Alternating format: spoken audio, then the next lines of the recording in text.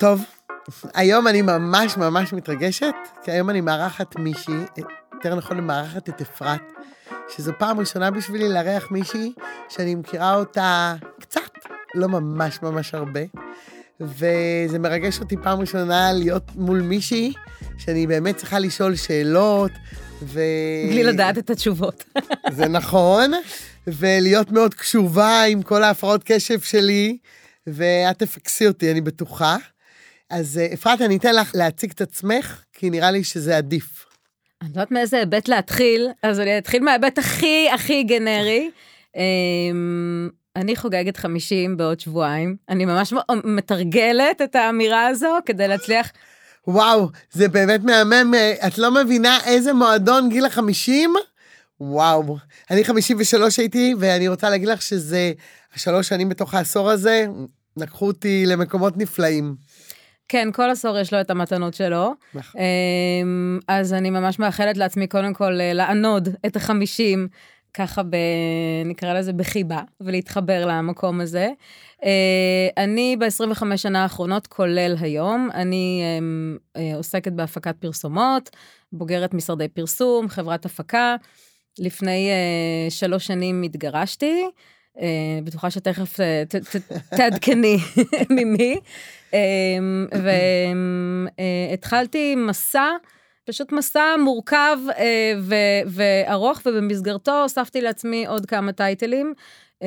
למדתי, אני בעצם כל החיים לומדת, אבל למדתי אימון, והיום בנוסף לצד ההפקתי, אני בעצם עושה שיחות אישיות עם אנשים, שבכוונה מוגדרות כשיחות, מה שנקרא שיחות על מלא, כי הן משלבות המון דיסציפלינות, זה לא רק נניח אימון, זה גם ימימה, זה גם הניסיון האישי שלי, זה גם כל הלימודים שלי, 2 תארים, ותקשורת מקרבת, ומה לא ומה לא.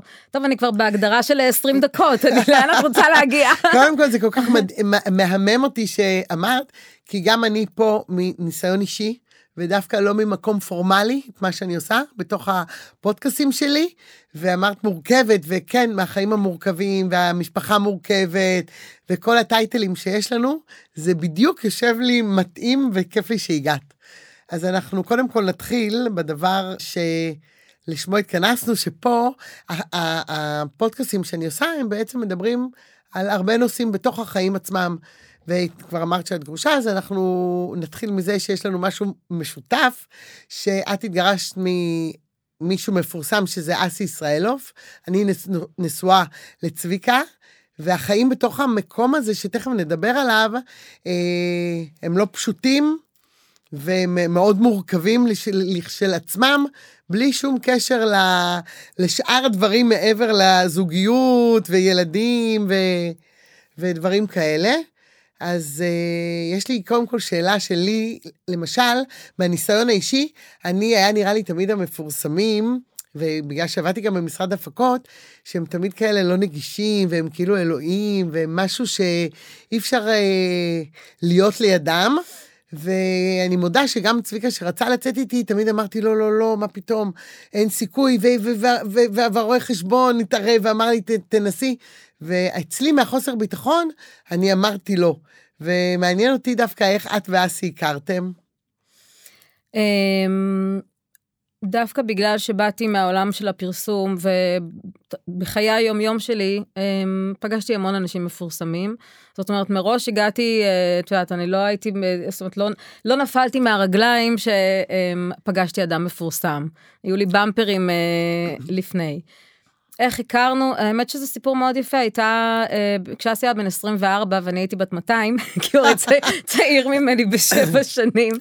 באמת לא ידעתי. אז השלישייה התראיינה בטלוויזיה לתוכנית עם צופית גרנט, הם שטו כזה על סירה בפרק הירקון ופטפטו, זה היה כשהיה באמת בן 24 ואני בת 30, 31, והתבוננתי במסך ומשהו בו נגע בי, ואמרתי אני רוצה להכיר אותו. מפה לשם הטלפון שלי, איכשהו התגלגל אליו, הוא הגיע אליו רק אחרי 3 חודשים, זה לקח, את יודעת, כבר שכחתי שרציתי.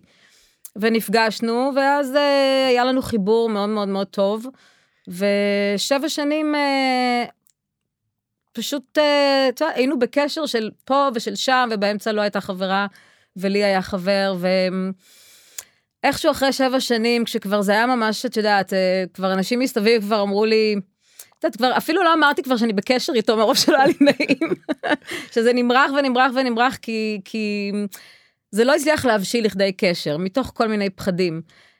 יפה, הנה, את אמרת פחדים, כי עבדתי במשרד הפקות, אני גם לא נפלתי לרגליהם של המפורסמים, להפך, זה תמיד, זה לא משהו שעניין אותי, זה לא משהו שמשך אותי, עשיתי את העבודה, אבל להגיד לך שאם לצאת עם מישהו מפורסם, זה דווקא נמנעתי מזה מהפחד של פתאום להיות קדימה ובאור הזרקורים. הפרסום ממש לא היה חלק מהפחדים, אני חייבת להגיד. זאת אומרת, בסופו של דבר אתה מכיר בן אדם והוא בן אדם. עזבי את כל הטייטלים ואת כל המסביב. אני באתי, את יודעת, יש לי פור עליו של כמה שנים. אני בן אדם מאוד עצמאי, מאוד לא תלותי. הייתה לי עבודה, היו לי חיים מאוד מאוד מלאים. אז זה לא היה שם, הדבר הזה, זה לא היה פחד מזה שאני צריכה להיות עם בן אדם מפורסם. בסופו של דבר, גם היה פער של גילאים, 7 שנים זה לא מעט זמן. ובסופו של דבר, את יודעת, זוגיות, כל אחד מביא לתוך קשר את הפחדים שלו, את ההרגלים שלו, את האמונות שלו, את התפיסות שלו, זאת אומרת, ואת הפחד הזה בכלל מלהתחייב למשהו רציני. אז זה לקח זמן הבשלה, והיו באמצע כל כך הרבה, לא באמת חווינו זוגיות ב7 שנים האלה, רק אני ממש זוכרת שאני מאוד רציתי, נקרא לזה, לנסות את זה, בשביל להגיד יאללה ביי, בוא ננסה ונסיים עם זה, רק בשביל להגיד שניסינו.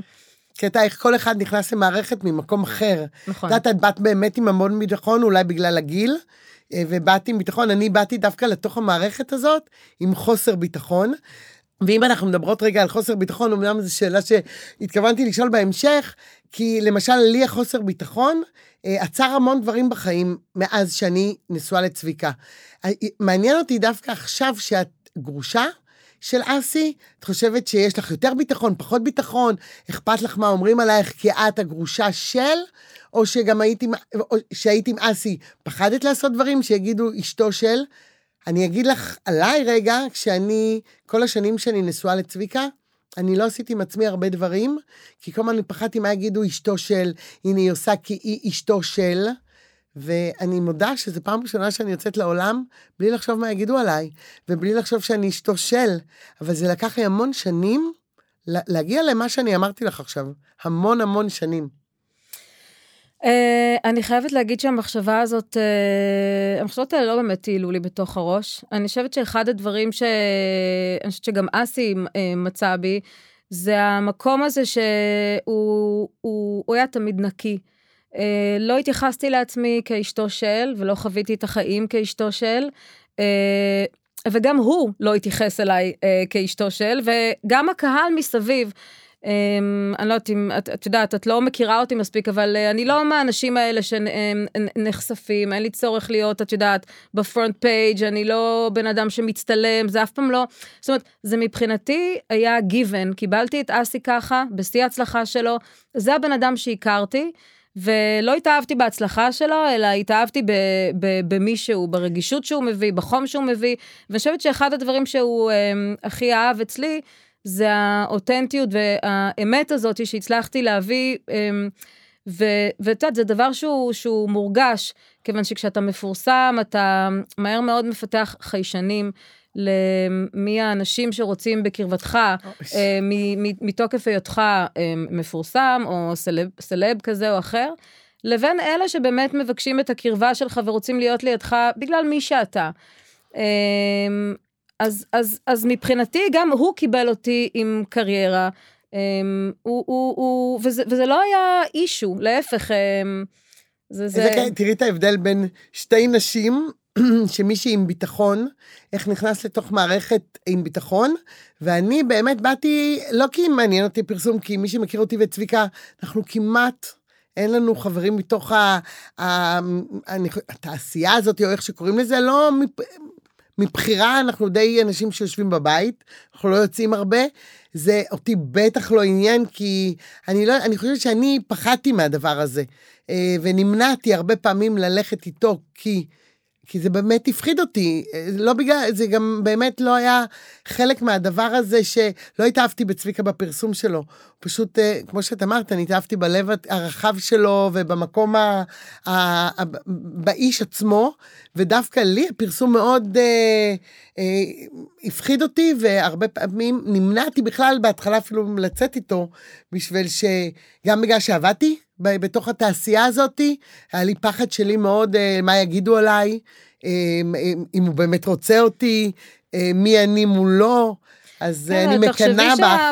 זה אין מה לקנה, כי זה לא שאני פה מוכרת לך איזו חבילה של אדם עם פול ביטחון. את יודעת, היו לי את האישויים שלי, והם לא באו מהמקום הזה, כמו שאנחנו,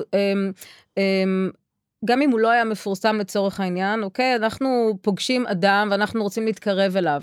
מיד אנחנו מתחילים להיות מנוהלים על ידי פחדים ואמונות, ומה יגידו, ואיך אני אתפס. זאת אומרת, אז אוקיי, אז זה מקבל איזושהי חוזקה, אולי ממידת המוכרות שלו, ועל זה שהוא באמת בן אדם מאוד מאוד אהוב, ואז איפה אני נכנסת בתוך התמונה. אבל נקרא לזה, חוסר הביטחון שלי היה בכלל ממקום שאני מאמינה שכל בן אדם שנכנס לקשר, יש לו את המקומות האלה. ואומנם הייתי יותר מבוגרת ממנו, אבל את יודעת, זה היה הקשר המשמעותי הבאמת ראשון, ולימים גם התחתנו והבאנו ילדים לעולם, וזה הקשר שבו אנחנו פוגשים בדרך כלל, את כל המקומות, אני אקרא לזה הכי בעייתיים שלנו, אחרי שאת יודעת, עוברים את שלב ההתאהבות, והתנועה הטבעית לקראת ילדים, ואנחנו בעצם מתחילים לבנות קשר ביחד, ואז את יודעת, כל המנגנונים נכנסים לאיזה מין מקום של, את יודעת, אלרט, ואני חושבת שהחוסר ביטחון זה משהו הוא היה קיים שם כל הזמן, כי בסך הכל אני כל הזמן, זאת אומרת, בדקתי את עצמי מולו, גם לאורך שלב ההתאהבות, את עצמי מולו, את עצמי מול עצמי, ויש איזשהו ניסיון כזה בקשר הראשון, אתה מבין את זה רק, למה מדברת באתה? אני הבנתי את זה רק בדיעבד, כי שאלת לגירושים. בדיוק, שתכף נגיע המון דברים שבתוך הקשר, אני עוד לא הבנתי, בכלל מה קורה? הייתי מאוד ערה לכל מיני התנהגויות כאלה ואחרות, אבל בוא נקרא לזה רק ממרחק הזמן וממידת הרוחק שלקחתי על הדברים, אני באמת יכולה להגיד שזה לגמרי קשר שמאפשר לכל השדים לצאת. נכון, אני אומרת שכל הזמן מה שהציל אותי והצביקה במערכת יחסים הזאת, שדווקא באנו לתוך זוגיות שנייה, ואז באמת מסתכלים על הזוגיות בפרופורציות אחרות, וגם הפחד שלי בתוך הפרסום, או בתוך הדברים האלה, מה שהחזיק אותי זה באמת האהבה, ולא נתתי לזה כל כך הרבה לגעת בי, וגם אם נמנעתי בחלק מהמקומות ללכת איתו, אבל זה היה ממקום שקט שלי, ואני חושבת גם בגלל שבאנו באמת בתוך קשר, לתוך קשר שני, ואתה כל כך רוצה שזה יצליח, ההתאהבות הזאת, אז אני חושבת שזכיתי במים האלה, ואיכשהו הגעתי עד היום.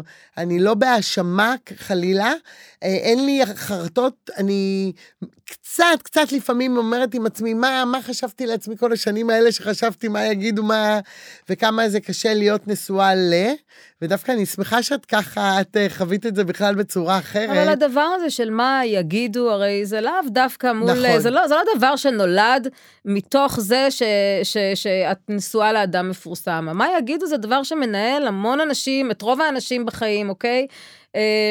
זה לא, זה משהו שקשור אלינו, עצמנו, ולאיך שאנחנו בוחרים, על מה אנחנו בוחרים לשים את הפוקוס. נכון.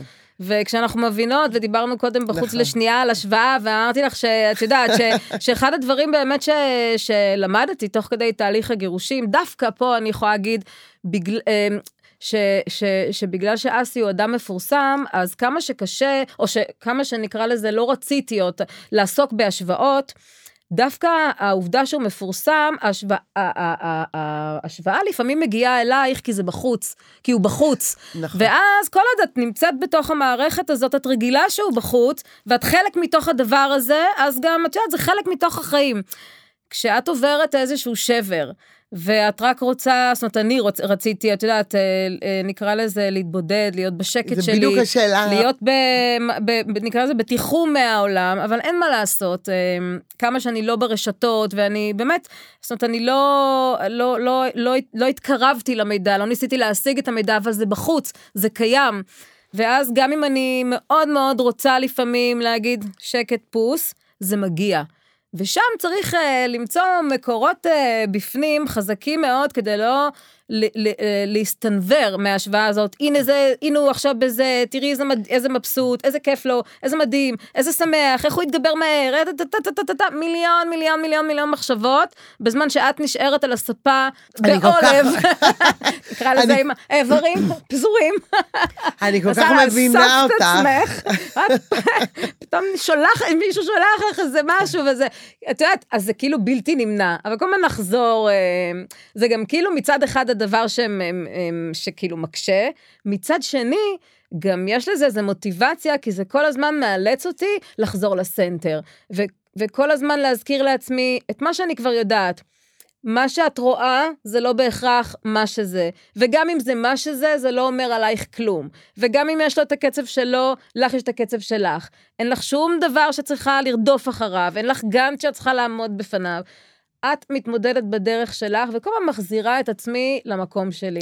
בדיוק השאלה הבאה שלי שרציתי לשאול שלך, דווקא להיות גרושה של, אם יותר קשה לחשוב על זוגיות הבאה, אם יותר קשה לך, את חושבת לחשוב על זוגיות, בגלל שאתה גרושה של, או... מתוקה, אני עד ראשונה מסלב.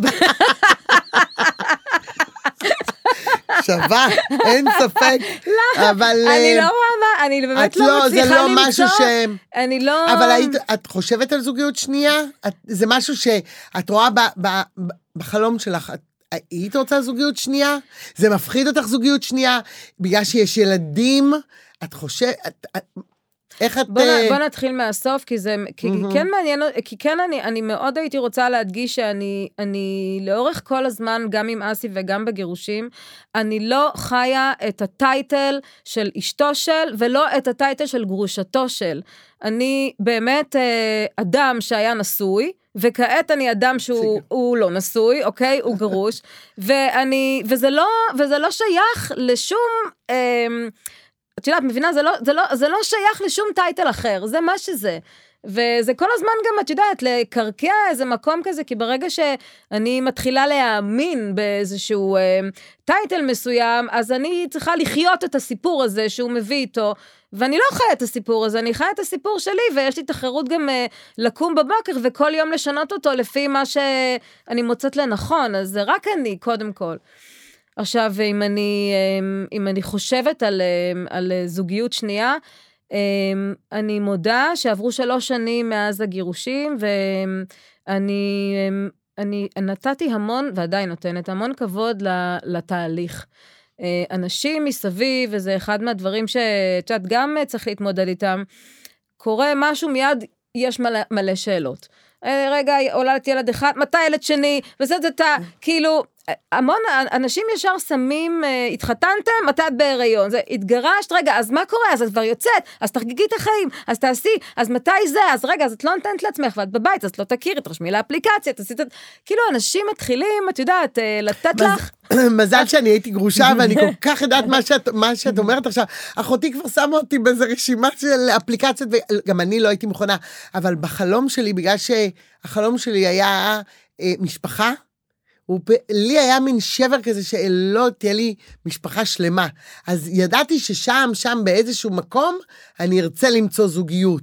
אבל זה לא משהו ברור שלוקח זמן לאבד את המצב של הגירושים, וזה בכלל לא משנה אם נעזבת, זה בכלל אין שום קשר לדבר הזה. ברגע שנפרדים זה משהו שהגוף והמוח צריכים, ובטח שיש 2 ילדים, זה לא שיש ילדים בתוך הסיפור הזה, צריך לתת לזה רגע מקום לפני הזוגיות. אבל אני מודה שאני, בגלל שהיה לי שבר בחלום של משפחה, אז כל הזמן אמרתי, מה, למעיין ואיתי לא יהיה משפחה, למעיין ואיתי ונורא, וידעתי שבאיזשהו שלב אני כן ארצה לבנות משפחה.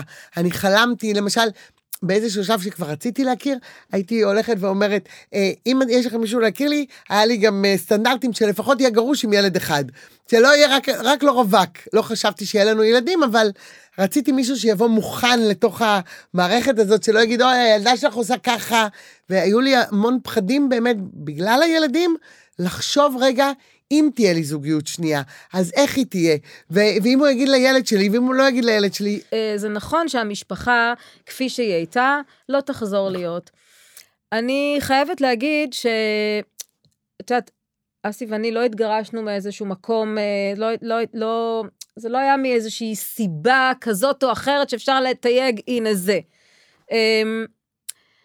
אני ממש, שנינו הרגשנו שזה משהו שמהנשמה של שנינו היה צריך לקרות. אני מבחינתי, גם ברגע שזה קרה, אני באמת אומרת לך, עם יד על הלב, זה נכון שהמשפחה שינתה את הצורה שלה, אבל זה לא משהו שגרם לי לומר, אוי, נשברה לי המשפחה, זאת אומרת, מהמקום הזה מיד, אני לא יודעת אפילו איך, בתוך הראש, הייתה לי אמונה מלאה, ששום דבר לא נשבר. זאת אומרת, המשפחה נשארת בדיוק כפי שהייתה, ואני נדרשת לבקש מעצמי הגדרה חדשה של משפחה. מהי משפחה עבורי? וכשהלכתי ופרקתי את זה, אז זה הוביל אותי להבנה מאוד משמעותית, שזה נכון שהתא המשפחתי, נקרא לזה הגנרי, הורים ובאותו בית והכל. אבל בסופו של דבר, מה זה משפחה? זה המקום הזה שבו אתה מרגיש בטוח, שהילדים מרגישים אהובים, שאתה מאפשר להם להיות בעצמאות מחשבתית, שאתה מכבד אותם, שאתה מנחיל את הערך... זאת אומרת, כל הדברים האלה יכולים להתקיים גם משני בתים, ובסופו של דבר, כשהם מקבלים בתוך בית אחד הורים, נקרא לזה בשדה קרב במרכאות, נכון. ובאנרגיה או בתדר של, נקרא לזה של מלחמה, או לא רגוע, כן? לא כל הזמן, אבל זה גם משהו שחווים. אז אני אומרת, מהר מאוד, הם בעצמם, אני לא אשכח שממש איזה כמה חודשים כל כך בודדים לתוך הפרידה שכבר היינו בשני בתים, וגידי אמר לי, אם זה מדהים, אתם גרים בשני בתים נפרדים, ואני קולט איך זה משפיע עליכם על האנרגיה, שכל אחד, מביא איזה משהו חדש ונעים, ומבחינתי, זה שהוא הצליח לראות את זה ולהרגיש את זה, זה זכות שלכם, כי... זו זכות, נכון. אבל גם כל הזמן, אתה דיברת קודם על פחדים ועל הגדרות, בסופו של דבר, אנחנו רגילים הרבה פעמים לומר לעצמנו דברים, שאנחנו כבר לא יודעים אם זה באמת דברים שלנו, או שזה מין דברים שמסתובבים בעולם, ואנחנו משייכים אלינו. אז אני אומרת, חלק מהתהליך הזה של הפרידה, שמחייב אותי, אוקיי? מה שנקרא, להגדיר מחדש את הזהות שלי, זה גם להגדיר מחדש את המשפחה שלי, את איך אני רואה משפחה, איזה הורה אני, איזו גרושה אני, איזה בן אדם אני, ואני מבינה שהדבר הזה משנה צורה, ואני לא הייתי רוצה להיות כבולה, להגדרה כזאת או אחרת, כי הנה יבוא מישהו חדש לחיי, אז מה זה אומר עכשיו, שהצורה של המשפחה שבניתי כרגע, רגע, אני צריכה לאחוז בה, עכשיו היא נשברת, ואני, את מבינה?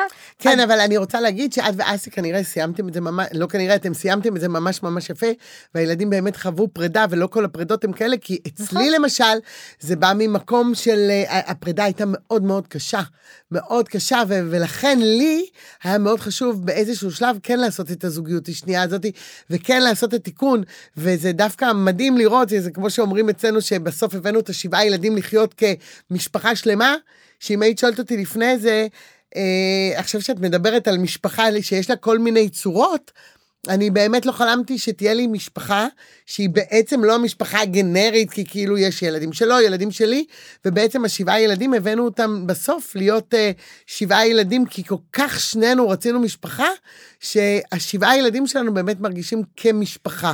כן, ותראי באמת... היה מה קורה בעולם, הרי העולם המציא לעצמו מיליון הגדרות חדשות נכון. של משפחה, אין הגדרה אחת של משפחה, כמו שאין הגדרה אחת של זוגיות. וגם אני לא הייתי רוצה להגדיר את עצמי כאדם, מתוך פריזמה אחת. אני אוהבת שהכל הוא רב הגדרתי, וגם אין בעיה שזה משתנה תוך כדי תנועה. אז הכל בסדר, ולשאלתך לגבי החלום על, את רואה איך אני מפקס? לגמרי. לשאלתך לגבי החלום, לא, זה לא היה החלום שלי, עכשיו, את יודעת, שיהיה לי עכשיו אהבה וזוגיות, אמיתי. את יודעת, אני בכלל למדתי להבין מחדש, מה אני, זאת אומרת, את שואלת אותי על חלום, זה פתאום נשמע לי משהו כל כך גדול, בואי נתחיל קודם מלהבין מה אני רוצה, ובמנות קטנטנות. נכון, אז בגלל זה אני אמרתי שלי היה הרצון, הייתה משפחה, כאילו הלכתי לשם, וזה נכון שאת אומרת שכל משפחה היא באמת בנויה אחרת, אני חושב שגם אני וצביקה, בגלל שאנחנו באנו שנינו מעולמות אחרים, ולזוגיות שנייה, ובאמת היה חשוב לנו שלכל אחד יהיה את החיים שלו, בתוך הזוגיות הזאת, ולכל אחד שיהיה, תמיד אני אומרת שצריך לחיות ביחד, וכל אחד לחוד, שמה שלא יכולתי לעשות את זה, בזוגיות הראשונה שלי, כן. שזה דברים שאתה לומד להגיע נפרדות זוגית, מה שנקרא.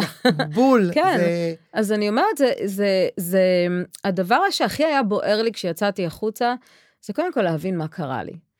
כי אנחנו מעורבבים בתוך סיטואציה רגשית, מאוד מאוד קשה להתבונן, רגע לקחת נקרא לזה מידת רוחק, ולהתבונן על מה קורה לנו תוך כדי תנועה, ולבדוק את החוזה רגע מחדש, ולהבין איפה היינו, איפה אנחנו היום, זה לא, שונה ממה שאנחנו עושים במקומות עבודה, ששם זה חלק מהסיסטם, הנה יש פידבקים כל פעם, הנה כתוב אחרי שנה עושים ככה, אחרי 3 עושים ככה, אני רגע בודק אם אני כן רוצה להישאר, לא רוצה להישאר, שם זה מוטמע בתוך המערכת, יש HR, דואג לרווחת העובד, עכשיו בואי קחי זוגיות. דרך אגב, אני חושבת שזוגיות, פעם מישהי אמרה לנו את זה, ואני חושבת שזה גאוני, שכל 5 שנים צריך לפתוח את החוזה ולכתוב אותו מחדש. ודרך אגב, אני ממש, אני לא אגיד לך שאני עושה את זה צביקה פיזית, ואנחנו באמת כותבים את זה, אבל יש איזושהי הבנה שבאמת זוגיות היא משנה את הצורה, בדיוק, את הצורה שלה, אבל בשביל שתהיה את ההבנה הזאת, צריכים להגיע 2 אנשים שהם כבר בהתפתחות, או יותר נכון, מסכימים לקבל על עצמם את ההתפתחות. עכשיו, את יודעת, זה לא תמיד ככה. אז אני אומרת, דבר ראשון היה לי דחוף ובוער להבין לפני הכל מה קרה לי, מה קרה לנו, ובאמת הלכתי ללמוד כדי להבין את הדבר הזה. ואת יודעת, ובכלל, בשלבים הראשונים, את יודעת, זה כמו, זה אבל לכל דבר, רק חס וחלילה, אין פה בן אדם שמת, אבל הוא, מה שנקרא, הוא חי, והוא בחזקת נהדר מבחינתי. אתה רואה את הדבר הזה מול העיניים כל הזמן, כי אין מה לעשות, יש פה משפחה ויש ילדים, ולכי תתמודדי. זאת אומרת, אם היה לי, אפילו לא היה לי כוח לחשוב, אז את נתתי על זוגיות, לא היה לי כוח אפילו לחשוב, איך אני קמה מהספה, בואי נתמודד עם הדבר הזה קודם. זה בשנה הראשונה, אני קוראת לזה שנת אבל, וזה עוד פעם לא משנה מי עזב ומי הנעזב, זה שנת אבל לכל דבר. ופה זה גם לא משנה אם את התחתנת, אם כן מפורסם, לא מפורסם. אני חושבת שלהתגרש ממפורסם סתם לרגע שעכשיו זה הרבה יותר קשה, בדיוק מהבחינה הזאת שאמרת, שנורא קל לראות שהוא כבר יצא והוא הלך ועם זה, וגם דואגים תמיד להגיד לך וכאלה, רק מהבחינה הזאת, אבל להתגרש הגירושים, זה גירושים תמיד, זה אבל של שנה ראשונה, שלבוא הביתה פתאום. שנה ראשונה, וגם אני פה אומרת לך, את יודעת, אחד הדברים שהיו לי כל כך משמעותיים, זה להיפרד מהצורך שלי, אגב, של המפיקה שבי, לעשות גאנט. הנה גאנט, הנה אקסל, עברה שנה, עכשיו את צריכה להיות במקום הזה, במקום ההוא. באמת אחד הכלים שקיבלתי מכל הלימודים שלי, זה סבלנות, המתנה, לא להאיץ בזמן, וכל הזמן להיות קשובה למה שאני יכולה לנפק באותו הרגע, בלי שמישהו רודף אחריי.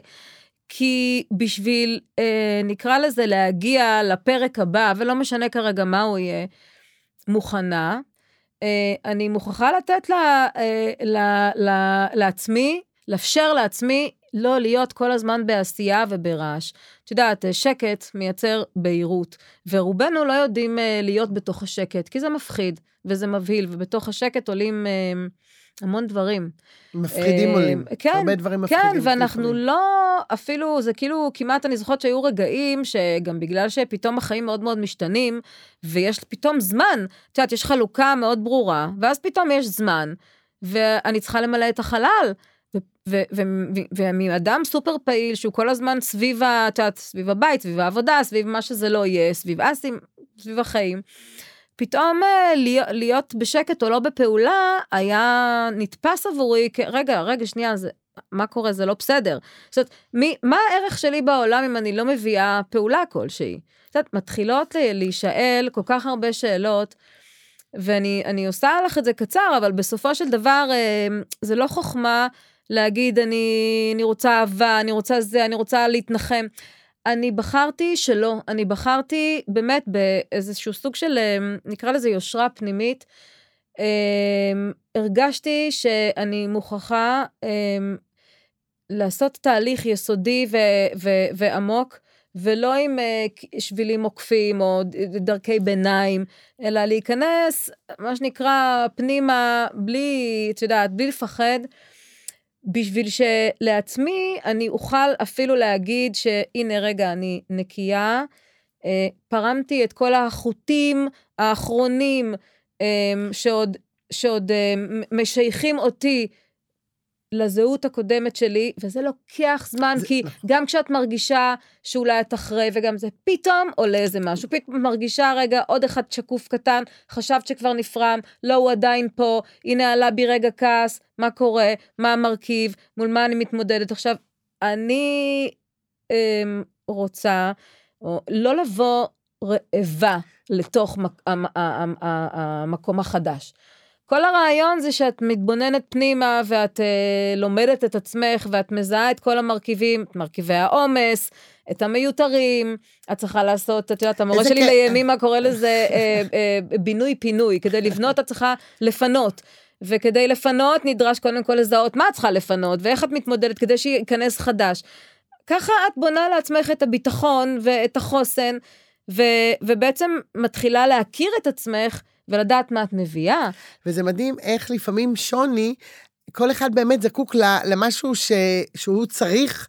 אני למשל, היה לי איזה יום אחד, שאני לא אשכח את זה, נסעתי עם הילדים באוטו ועם חברה, והיא מתקשרת לבעלה ואומרת לו, שי, תעשה טובה, תדליק את הדוד, זה היה להדליק דוד, שי, תעשה טובה, תדליק את הדוד, שאני אבוא, שאני אכניס את למקלחת, ותכין כבר ארוחת ערב. ואני זוכרת שעוד חזרנו מהפסטיגל, ואני זוכרת שאני נחנקתי, אני לא יכולתי לבלוע את הרוק, הם ירדו מהאוטו, כי אני הראיתי אותם הביתה, ואמרתי, אין לי אפילו למי להתקשר, תדליק את הדוד, ותכין ארוחת ערב.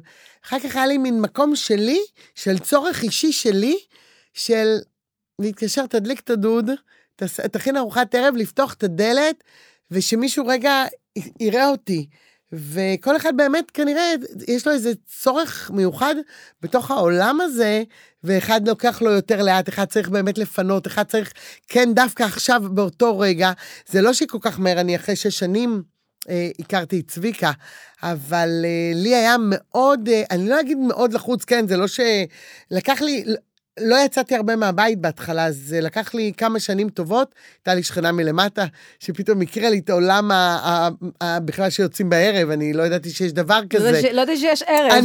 היא הוציאה אותי פעם ראשונה, אני הסתכלתי. הכל נראה לי כמו זמן, אחד ארוך.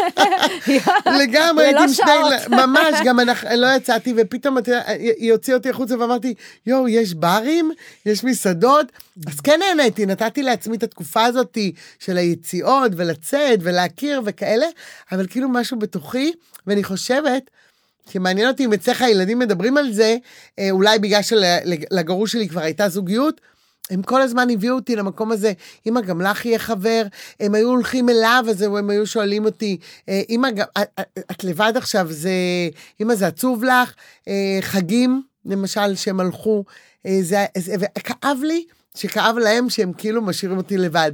עוד פעם, וגם כל אחד זה... זה קטע, זה מאוד, אני חושבת שזה מאוד קשור לתפיסה שאת מחזיקה, אבל האמיתית, שדעת, לא כלפי חוץ.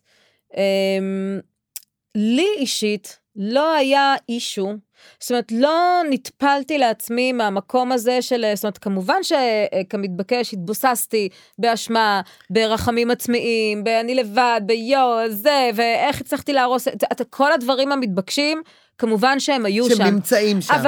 אבל לא היה רגע שבאמת, שאמרתי, איזה מסכנה אני לבד, ובטח הילדים רואים שאני לבד, לא, זה באמת איזשהו מקום שאני חושבת שגם אני וגם אסי היינו כל כך שלמים עם ההחלטה, וכן, זה כואב, וכן, זה קשה, ובואי, שלא תתבלבלי, זה השנתיים הראשונות היו קשות מאוד, אבל אני כל הזמן הייתי מסתכלת על הילדים, וכל כך מאמינה ביכולת שלי להתמודד עם הדבר הזה, כל כך הרגשתי שזה דבר שהוא נדרש עבור שנינו, בשביל להיות בני אדם, יותר נקרא לזה, יותר קרובים למהות שלנו. כל אחד זז כל כך רחוק מהמקום שלו, שזה היה הדבר שהוא הכי חשוב מבחינתי, וכל כך האמנתי בזה, וכל כך האמנתי שזה דבר טוב, גם עבורי, גם עבורו, גם עבור המשפחה, שלא היו לי לגבי זה איסורי מצפון. אני לא יודעת אם היו לי איסורי מצפון, אני גם לא רחמתי על עצמי. דרך אגב, הציעו גם באיזשהו שלב, הפסיק לקחת את הילדים במהלך השבוע, ואז כבר שאני התחלתי לצאת, פתאום הייתי צריכה למצוא בייביסיטר דווקא אצלי, דווקא מאוד רציתי שהוא ייקח אותם, ולא היה לי איסורי מצפון, אבל כנראה אני לא יודעת אם זה בא מהם, כי הם אולי בגלל שהייתה לו זוגיות כבר, והם ראו את זה, כי אני יצאתי וביליתי ועשיתי, אבל זה כן, המון היו לי עניינים עם הילדים, שהם היו הולכים, על הקטע הזה שאני לבד, ועל הקטע הזה שאם תהיה לי זוגיות כמו לאבא. הנושא הזה, מבחינת הילדים, תראי, הילדים, אחד הדברים שאני מאוד מאמינה זה לדבר שפה רגשית עם הילדים, לא הכבאתי מהם שום דבר. זאת אומרת, הם חוו איתי המון רגעים חדשים של אושר ושל שמחה ושל תת של קרבה, כי פתאום גם איתם זה מקבל צורה חדשה, ולא חסכתי מהם גם רגעים שבהם הייתי עצובה, או שמעתי איזה שיר ובכיתי, וגם דבררתי את הכאב שלי, זאת אומרת, לא שיחקתי אותה גם איזה, עכשיו את יודעת, היה לי קשה, אז אמרתי, הם גם ראו כל מיני מקומות מסוימים, שזה לא, את יודעת, שאני לא מה שהם היו רגילים לראות, ומצד שני, הם ראו אמא פעילה, אמא עובדת, אני מוקפת את יודעת, אחד הדברים החשובים זה לתחזק את מעגל התמיכה, החברים, באמת, החברים, הלימודים, הללכת,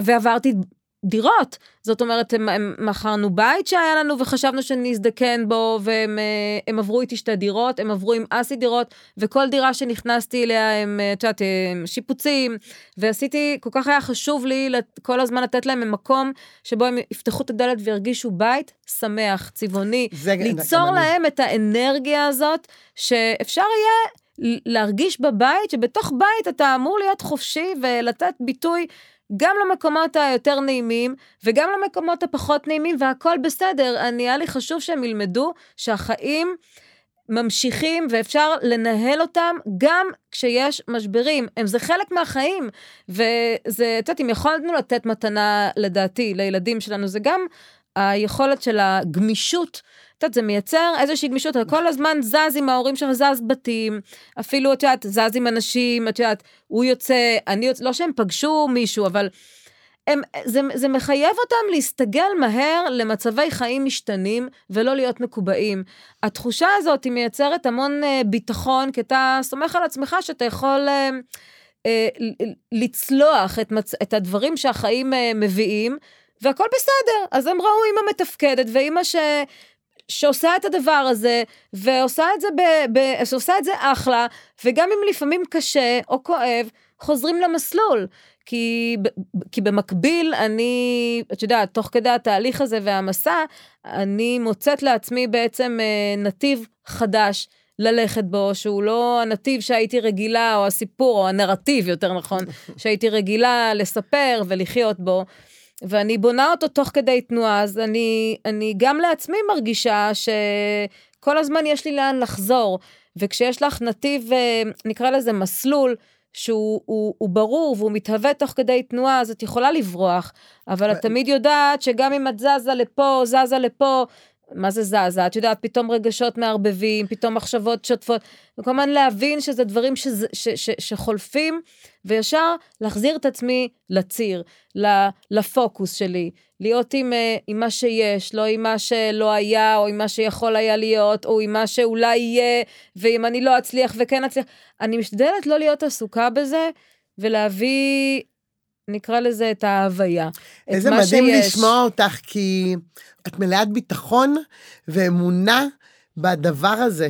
בדרך כלל כשמתפרקת משפחה, הרבה פעמים שומעים הרבה יותר את השבר, מאשר את הטוב שיכול לצאת מהדבר הזה, וגם אני אומרת על עצמי, אפילו שעברתי גירושים, שהם היו הרבה יותר קשים, ויצא טוב בסוף, וזה הדבר שאני מאוד רוצה לדבר, ולדברר שגירושים זה לא סוף העולם, ואת הבאת היום כל כך, את הפתעת אותי, אני מודה, כי אני לא מכירה אותך באופן אישי וקרוב, אני בטח לא יודעת את הגירושים, זה לא משנה אם היית עכשיו, אם את גרושה מאסי, או גרושה ממישהו שלא היה מפורסם, הביטחון של אישה, שאומרת לא, גם הזוגיות היא לא הדבר כרגע הכי חשוב לי, אלא המקום שלה בטוח של לתת לילדים בית ומקום, עוד לפני בכלל אני, לפני הזוגיות, ולהגיד לא, כן לא שזה... לפני, זה ממש לא לפני אבל... אני. חייבת להיות אני, את צריכה להבין, נכון. הבסיס הוא אני.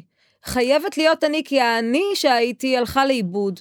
אז קודם כל, הדבר שאמרתי לך שהכי היה בוער זה קודם כל לגייס את המשאבים שלי ולבנות את האני שלי. משם, באמת מתוך איזו אמונה וידיעה, את יודעת, וזה גם לא העניין הזה של גירושים, זה לא סוף העולם.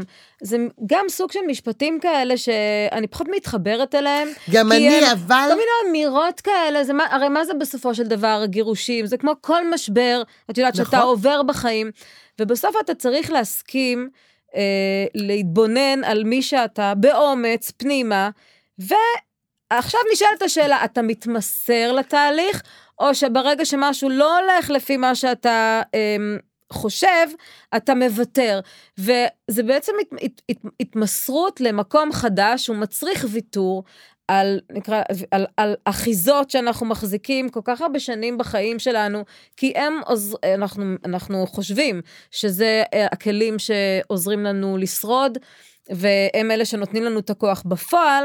את יודעת, רק ההסכמה, קודם כל להסתכל על זה. נכון, אבל את מדברת ממקום עם המון המון המון ביטחון. אנשים, למה אמרתי זה לא סוף העולם? למשל, עליי הגירושים נכפו. נעזבתי, אז הרבה פעמים כן, לי זה היה נראה כמו סוף העולם, אז נכון שלפעמים הם קלישאות כאלה שאומרים, אבל בסוף יום, אתה באמת לא רוצה שזה יהיה סוף העולם, כי אתה מרגיש שאתה בסוף העולם. אבל זה גם נדרש לך, אז אני גם חושבת שזה חלק מה, אני אומרת, גירושים גם יכולים להיות סוף העולם, ואני גם עבורי זה היה סוף העולם, בשלב, אני לא נבהלת, תקשיבי, היה לי כאבים בגוף, אני לא ידעתי בכלל מי חשבתי צריכה להשפז אותי, לא הבנתי מי זה האדם הפעיל שהפך להיות אדם כל כך סביל, פסיבי, שהיה לי קשה להרים יד. וואלה, תקשיבי, הייתי בסוף העולם. ואחד הדברים כדי לצאת מסוף העולם, הוא להודות שאתה בסוף העולם, להבין שאתה בתוך כאב, שחייבים לעבור דרך המקום הזה, שאין לי צורך ליפות, ואין לי צורך להגיד שוואו, מגניב, ואנשים שואלים, רגע, אבל אם כל כך רציתם, אז מה כל כך כואב לך? כל כך הרבה שאלות של אנשים, מיותרות. שגם אני בעצמי לא הבנתי שזה יהיה כל כך כואב, וואלה כואב, את יודעת משהו? לפעמים גם להיכנס לזוגיות זה סוף העולם. כי כשאת נכנסת לזוגיות, אנחנו נכנסים לזוגיות, ואנחנו מבינים שזוגיות זה, את יודעת, שריטה של זה, פוגשת שריטה של זה, מהר מאוד, אם אתה לא, את יודעת, מה שאנחנו אומרות, רגע, שנייה, יש לך את הכלים לעלות למעלה, לרובד יותר גבוה, ולנהל את הדבר הזה, זה גם יכול להיות בשנייה סוף העולם. ואז בתוך הקשר, אנשים מוצאים פתרונות אחרים, יש כאלה שאת יודעת, שנשאבים לשגרה ומוותרים ומרימים ידיים, יש כאלה שבוגדים, יש כאלה שמצרפים, אני לא יודעת, כל אחד עם העניינים שלו, זה מבחינתי סוף העולם, את נשבעת לך, אני בהחלט מסכימה איתך, ובגלל זה אני רוצה להגיד לך, ובשביל זה אני גם מדברת על זה, כי בכלל במשפחות מורכבות, וזה לא משנה, אני חושבת שכל משפחה היא משפחה מורכבת, נכון שהיום מדברים, וגם כל אדם הוא אדם מורכב, ואיך תהיה משפחה לא מורכבת, אנחנו מורכבות, היום בוויקיפדיה, אם את כותבת משפחה מורכבת, זה שני אנשים שבאו ובנו בתים עם ילדים, ובאמת כל משפחה היא משפחה מורכבת, ובאמת אם אתה יודע לחיות את הסריטות האלה, ולעבור אותם בשלום, אז אתה חי את זה, ובטח לא להישאר במקום שלא טוב שם, כי זה באמת לא סוג של, לדעתי זה אפילו לא, אין שום סיבה להיות שם, אבל... יש סיבה להיות שם בשביל, את יודעת, בסופו של דבר, כל המקומות שאנחנו נמצאים בהם בחיים, הם משקפים לנו דברים לגבי עצמנו. עכשיו פה השאלה היא כמה אנחנו מוכנים להקשיב לדבר הזה, ואיך לומר, לכל אחד יש את הלימיט שלו, שבפחות ממנו הוא לא יכול לעשות את השינוי, אוקיי? אז אני אומרת, גם מורכבות, זה בסופו של דבר עניין של גישה. כי כן, הנה אני רואה משהו מורכב, אבל בגלל שכבר יש לי את הכלים ואת ההיגיון הבריא ואת היכולת להתמודד ואת האמונה בעצמי שאני ידע לפתור וגם אני לא ידע לפתור ואני טועה, זה גם סבבה. אז פתאום הדברים, את יודעת, שנראים מורכבים ודרמטיים, רגע, שנייה, בוא נפרק אותם לגורמים. בגלל זה אני חושבת ופתאום זה נהיה פשוט. בגלל זה אני חושבת שאני וצביקה, בגלל שהגענו לניסויים שניים, באנו כבר עם הידע הזה, של להבין שלא כל דבר סוף העולם, ובאמת בתוך המורכבות הזאת לנסות לפתור את זה. בוא נפרק את זה לגורמים. בדיוק, שאני חושבת שאם היינו, כל הזמן אנחנו צוחקים שאם היינו בניסויים ראשונים, שחבל שאי אפשר להתחיל בפרק א' עם פרק ב'. טוב, אתה גם לא עולה ישר לכיתה ח', הרי נדרש לעלות מכיתה לכיתה, על מנת ללמוד את, וגם מעשור לעשור, על מנת ללמוד את השיעורים, אבל בעיקר נדרש רצון ללמוד, ואולי הדבר הכי חשוב, זה באמת לתת מקום לכל הרגשות השליליים האלה, כי הם חייבים להיות על השולחן, ולא רק בשביל להבין שכמה שאני אולי ניסיתי להילחם בכל מיני תחושות כאלה, והיה לי נוח לשים את הדברים על אסי, אז ההבנה, נקרא לזה המכוננת, היא שרוב הפעמים כשאנחנו שמים על מישהו אחר, את כל המאשמות והזה, ננסה להחליף את ההוא באני, ולהבין שהרבה פעמים מה שאני משליחה עליו, הוא בכלל נמצא אצלי, אוקיי? וגם להיות גרושה, זה בעצם לקבל על עצמי את היכולת לאהוב אותו, ולא להיות עסוקה במאמץ, לא לאהוב אותו יותר, זאת אומרת, זה לקבל את המהות החדשה הזאת, איפה הלכתי, על מה אני נלחמת? אני אוהבת את הבן אדם הזה, הוא חלק מהחיים שלי, הוא אבא של הילדים שלי, אני אוהב אותו תמיד, ואני גם רוצה לאהוב אותו, אני רוצה להפסיק להיות עסוקה בביקורת, בלדבר עליו, בשהוא יהיה בפה שלי, זה לא, זה נדרש, אבל זה בשלב מסוים כבר נהיה לא מגניב, זה כבר, את יכולה לעזוב את זה, את כבר לא צריכה את זה, בשביל, את לא צריכה את זה כבר בשביל להיות צודקת, מגיע הרגע שבו את אומרת, מי זאת האישה שאני רוצה, מי אני רוצה להיות, ומה אני מביאה עכשיו, זאת האנרגיה, ואז אני פתאום, תוך כדי תהליך מגלה שאני גרושה, אבל אני משחזרת מלא דפוסים שהיו בתוך, כל הזמן הבנות שנופלות ונרשמות, וכל הזמן את יודעת להגביר את מה שטוב ומה שעובד, ולשאול מה לא עובד, ולמה פה אני מופעלת, ובעיקר איזה אנרגיה אני רוצה להביא, ודווקא מול הבן אדם שהכי קשה, שם זה המקום ללמוד. איזה מדהים זה, ואני, בגלל שאנחנו צריכות לסיים, אני כל הזמן חושבת לעצמי על המילה גרושה, שיש לה המון עניין כזה, גרושה שלי זה עשה מין קונוטציה כזאת, תמיד שצריך להכיר לי מישהו. את גרושה? אפשר להכיר לך מישהו? את גרושה? אין לך כאלה ששואלים אותך, את גרושה? אפשר להכיר לך מישהו? זה תמיד עצבן אותי כאילו שאני מועמדת למחירה כזאת של גרושה של... שוב, אני מרגישה כזה, כמו איזה, זה לא מעניין אותי, אני לא צוחקת איתך. לא, זה לא בשאלה. כאילו גם אם אני, זאת אומרת, ודאי אנשים, את יודעת, אומרים, דיברנו על זה קודם, אנשים רגילים לקטלג את העולם, ולהביא איזה, רגע, את גרושה, בוא נק... אז זה לא, גם אם זה נאמר, את יודעת, יש דברים, יש כל כך הרבה עניינים פנימיים, שאני מתמודדת איתם, והם כל כך חשובים עבורי, שגם צריך להבין, זה מבחינתי רעשים לבנים, אז אמר, סבבה, עזבי את זה שבכלל גם עד עכשיו לא באמת הרגשתי שאני מוכנה לשים את עצמי, את יודעת, בפני בן אדם חדש. כי מאוד היה לי חשוב לא לבוא חצי כוח, לא לבוא לא אפויה. אני חושבת שמגיע לבן אדם הבא שיכיר אותי באמת, לקבל אותי נקייה. לקבל אותי, נקרא לזה במלוא הדרי, כשאני מכירה את עצמי, ואני מגיעה באמת עם למידה. אני מסכימה איתך. מבינה, ולא עכשיו לשים פלסטר עם רגע אני צריכה ביטחון, רגע אני צריכה שיגידו לי שאני יפה, רגע אני צריכה זה לא עניין אותי. אני מסכימה איתך, כי גם אני הגעתי למקום הזה, כשהגעתי לזוגיות עם צביקה, אני חושבת שהייתי הכי מוכנה בעולם, ובגלל זה אנחנו שורדים את הדבר הזה.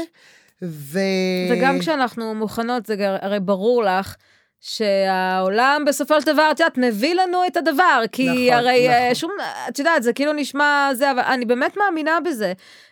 אני חושבת שבפודקאסט הזה נתנו, ברור שגם דרכך, המון ביטחון לנשים שעוברות גירושים, ובאמת המשפט הזה שנאמר, זה לא סוף העולם, אולי אפשר לייפות אותו ולהגיד אותו אחרת, אבל אפשר לצלוח את זה, ואפשר לשרוד את זה. מה זה אפשר? זה חובה, כל משבר הוא כזה. ואני גם, דרך אגב, אם יש משפט שאני הכי פחות אוהבת, זה שהיו אומרים לי, כל משבר מביא אצלך, אז הייתי אומרת תמיד, אני לא רוצה אבל לעבור את המשבר, זה כל כך כואב, אני לא רוצה. דווקא הסכמה, נכון, לעבור, אז היום אני יכולה להגיד שאני מסכימה עם זה, שבאמת, אני לא יודעת אם להגיד לזה כל משבר, אבל כל משהו שהוא פחות נעים לנו, זה דווקא הרגע שלנו להתבונן שם, ולחשוב איך אני צומח ממנו. וזה פשוט... ובעיקר להבין, על מה יושב הלא נעים הזה? את יודעת, אצל כל אחד זה יושב, מה זה מדליק אצלי? ברוב הפעמים אנחנו הרי מגלות שמה שזה מדליק אצלנו, זה לא באמת מה שקורה עכשיו, וזה גם לא אסי, זה רק תחושה שעוברת מהמילים שלו, שמחברת אותי לזמן של, את יודעת, אחר וקדום יותר, נכון. ששם הייתה, את יודעת, היה איזה רגש שעלה, ופתאום הוא מקבל ביטוי דרך בן אדם אחר, כי זה עונה על אותו תדר, ופתאום אני מרגישה שאני מגיבה בעוצמה כל כך גדולה, למשהו שקרה עכשיו, אבל בכלל שייך ללפני 30 שנה, 40, טוב, 50 שנה, כשהייתי ילדה. אז רק את יודעת, רק להבין את הפלא הזה, זה כבר להבין באיזה זמן את כרגע מגיבה. את מבינה? ואת יודעת, רק כל ההבנות האלה בדרך, גם דרך המשבר, אתה חווה את אין מה לעשות, זה... אתה גודל, אני באמת מאמינה שאתה גודל. אתה מכיר את עצמך, נכון, אני לא חושבת שאני אותה ליד שהייתי בנישואים ראשונים, ממש לא, אני חושבת שאני ב-180 מעלות אחרת, ובאמת, באמת לקחת את הרגע, את הדבר הזה, ואת המשבר הזה, או איך שיקראו לזה, ורק ללמוד על עצמך, ולצמוח משם לעולם חדש וטוב. ואני חושבת ושוב, אני כל מורידה אותך לקרקע, אז באמת, חלק מההבנות זה... פשוט לסמוך על עצמי בעולם, נכון. ולדעת שאני יכולה להתמודד עם מה שהחיים יביאו, בין אם הם יביאו דברים טובים, אז אני רוצה להגיד לך ובין אם הם יביאו דברים פחות טובים, זה בסדר. המשפט עכשיו שאמרת, אני חושבת שלמדתי אותו תוך כדי גירושים, יש בך המון ביטחון, את נמצאת בחלק מהמקומות שחלק מנשים, או אנשים בכלל שמתגרשים לא נמצאים שם. את המשפט עכשיו שאמרת, אני למדתי אותו דרך התהליך הזה שעברתי בגירושים, אבל אם הייתי יודעת אותו לפני, הייתי חוסכת לעצמי כל כך הרבה דברים. אני גם כל הזמן אומרת על הרבה דברים שעברתי. אבל את לא יכולת לדעת אותו לפני. נכון, אז בגלל זה אני אומרת, שהרבה דברים שאני בחיים עברתי, שאם הייתי פוגשת אנשים למשל כמוך, כמוני, שצולחים את זה, אני הייתי מסתכלת על החיים אחרת. לא יודעת, אבל לא הייתי עוברת את זה בפחות זמן, כי כל אחד, התהליך שלו, יש בשלות, ממי, יש בשלות. נכון. את יודעת, כל דבר וכל אחד בקצב שלו, זה, את אחד הדברים הכי חשובים, כל הזמן אני מסתכלת אחורה, זה כמו לעשות השוואות, זה לא רלוונטי, כי אם קיבלתי את הידע עכשיו, כנראה שהוא היה צריך לבוא עכשיו, כי לפני זה יכול להיות שהבנתי אותו, אבל לא הייתי ברמת בשלות כדי ליישם אותו. בסופו של דבר אחת מתקדמת. הרי לא רק דרך ההבנות והלמידות, מה חוכמה אם זה נשאר פה? נכון, בגלל זה אמרתי שדווקא בתקופה שהייתי לבד וחוויתי את כל החוויה הזאת, הייתי צריכה לעבור את הדרך כדי להגיע בסוף למקום הזה האמיתי שלי עם עצמי, כן. ולהבין על מה אני מוותרת, על מה אני לא מוותרת, מי הייתי, מה אני לא רוצה להיות, מה אני כן רוצה להיות, איך אני רואה, כן, כבר כשהגעתי לזוגיות השנייה, על מה אני רוצה ומה אני לא רוצה, זה דברים באמת שאתה חייב לעבור דרך איזשהו מסלול כזה. כן, והוא לא נגמר, אגב. הוא לא נגמר, אני כל הזמן אומרת, לא נגמר, יש לי הרבה. ובלי... גם אין חיים מושלמים, ואין משהו מושלם אחד, אבל אתה צריך להיות מאושר איפה שאתה נמצא, להבין שעל מה שאתה מוותר, אתה מוותר ממקום של שמחה ואושר, ולא מקורבנות כזאת של... ואחרת אין דרך אחרת. ולא להאמין שאנחנו זה המחשבות שלנו, לא להאמין לכל מחשבה שעולה, לדעת שהכל זה זמני, שלא כל מחשבה היא אמת. את יודעת, כי אנחנו בסוף נהיים המחשבות שלנו, אז רגע. טוב, נו, זה גם יכול להימשך עוד 40 שעות. אפרתוש, אני בסה שאני צריכה לסיים את זה, כי לדעתי יכולנו לדבר עוד שתינו עוד על המון דברים. אני מה זה מודה לך שבאת, ותודה רבה שאת חלק מהתהליך שלי, לצאת דרך אגב, הנה בעוד תהליך שאני הולכת בעוד איזה מסלול, ואת חלק ממנו. אני תמיד בעד ביטוי עצמי, ואני באמת מאמינה שכשבן אדם מבטא את עצמו והוא קרוב לתשוקה שלו, אין לך סיכוי שזה לא יקרה, את יודעת שזה לא יצלי, זה יזוז לאן שזה צריך לזוז, אז באמת תודה שנתת לי את הכל. איזה כיף, ממש, תודה רבה. בבקשה.